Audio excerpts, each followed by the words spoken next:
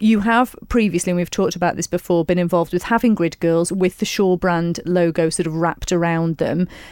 What is your take on this? Why do you think we still have grid girls in this day and time, and is it a good thing or not?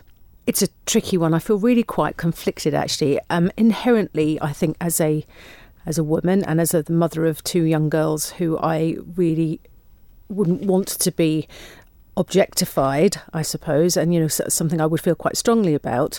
Inherently, approve is a funny word, isn't it?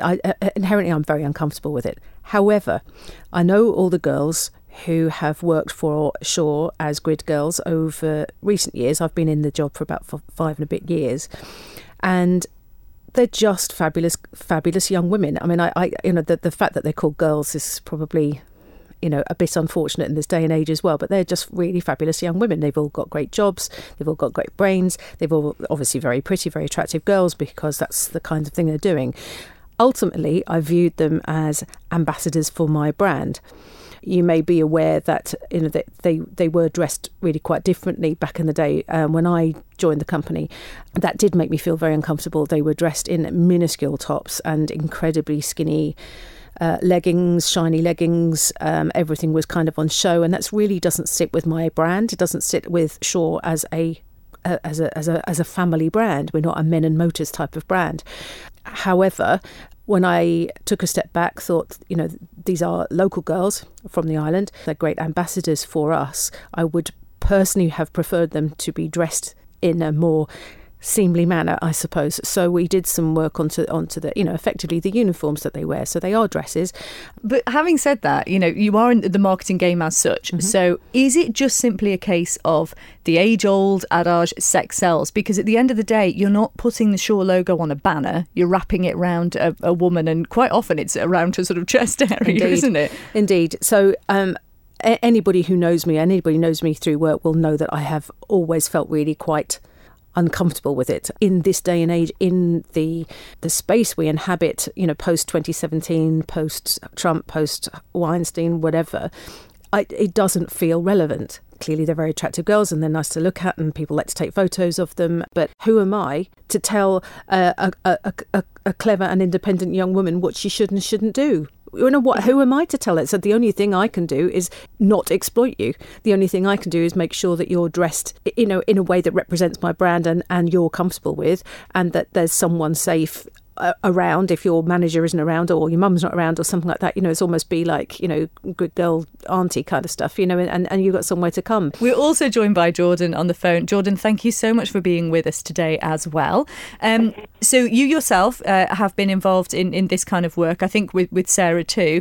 First of all, tell us why you got involved in the first place.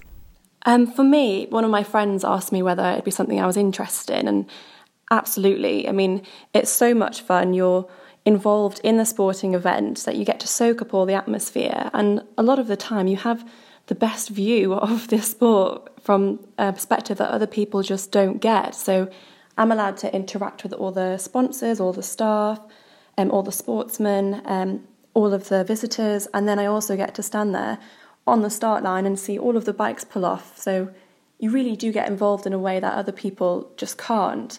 And I did it because I wanted to. I mean, it's good fun, it's good money, and I know that the rest of the girls, we just really enjoy it.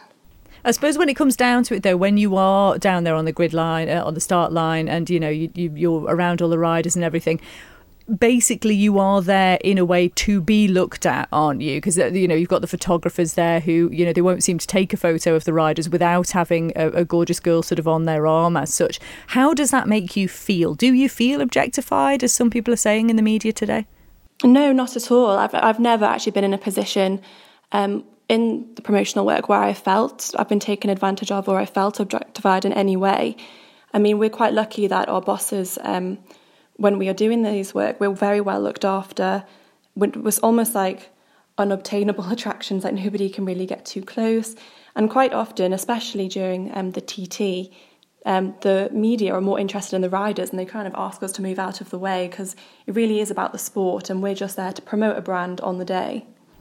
So, okay, so who do you think you are there for? Do you think you're there for the fans then? Is it more the fans that are interested in you being around, or who sort of pays the most attention to you? Definitely the fans. I mean, they want to soak up every single aspect of the sporting event. So they want to be able to interact with the riders if they can. They want to be able to interact with us as the girls. We can talk to them. And it's really just building connections and us building like that brand awareness of the sponsor that we're representing as well. And putting out a good brand image is really what it's all about.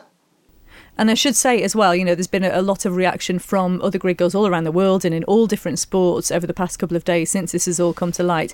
An interesting thing that's coming out, as Sarah just alluded to, is, we're not talking about just girls who do nothing but look beautiful. You all have backgrounds, and you yourself, tell us a little bit about you. Yes, so for the 2 years I was doing the TT, I was training to be a barrister. I've now been called to the Bar of England and Wales, and I'm now learning the Manx Bar and the New York Bar simultaneously. I know other girls that I've worked with are doing degrees in accountancy and business management. We're not just sort of bimbos, so to speak, who are just being used. We are intelligent women making the decision to do this job, to earn decent money in an enjoyable way. Absolutely brilliant. I have to ask then, what do your colleagues and in fact what do your parents think of you doing the grid girl work? Do they have any qualms about it?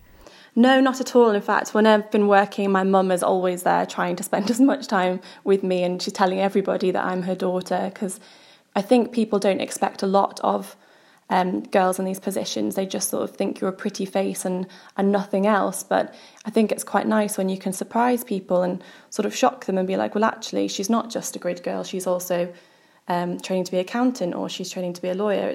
It's nice that you can have that twofold. And quite often people are surprised that, you've got a brain, but it's nice to surprise people, I think. And I believe you ride a bike as well, don't you? I do. I ride a sports bike. I absolutely love motorbikes. So for me, the passion for the TT is sort of twofold. And as a grid girl, I really get involved and get up to be close to the bikes and the riders. So I guess the other question I want to ask you then is how you feel about the fact then that there are people who are trying to stop this, because there's people who I suppose call themselves feminists as such who also say, oh, this is wrong, and in a way they're coming from it from a point of view of thinking that they are helping, but what would you say to that? Well, I actually think that's quite a sad sort of state to be in. I mean, as modern women, we're encouraged all the time to celebrate our intellect, our bodies, our talents, and make our own decisions. And these group of women, although they may think that they're being protective in saying that the ring girls are being objectified or in a demeaning career, what they're actually doing is taking away their choice and their control to make their own decisions about what they want to do. I think what needs to happen is they need to be talking to the girls in the promotional model industry and seeing what they want and how they feel, because they're the ones in the position to be able to give a really honest and clear view on it, rather than those sort of outside looking in.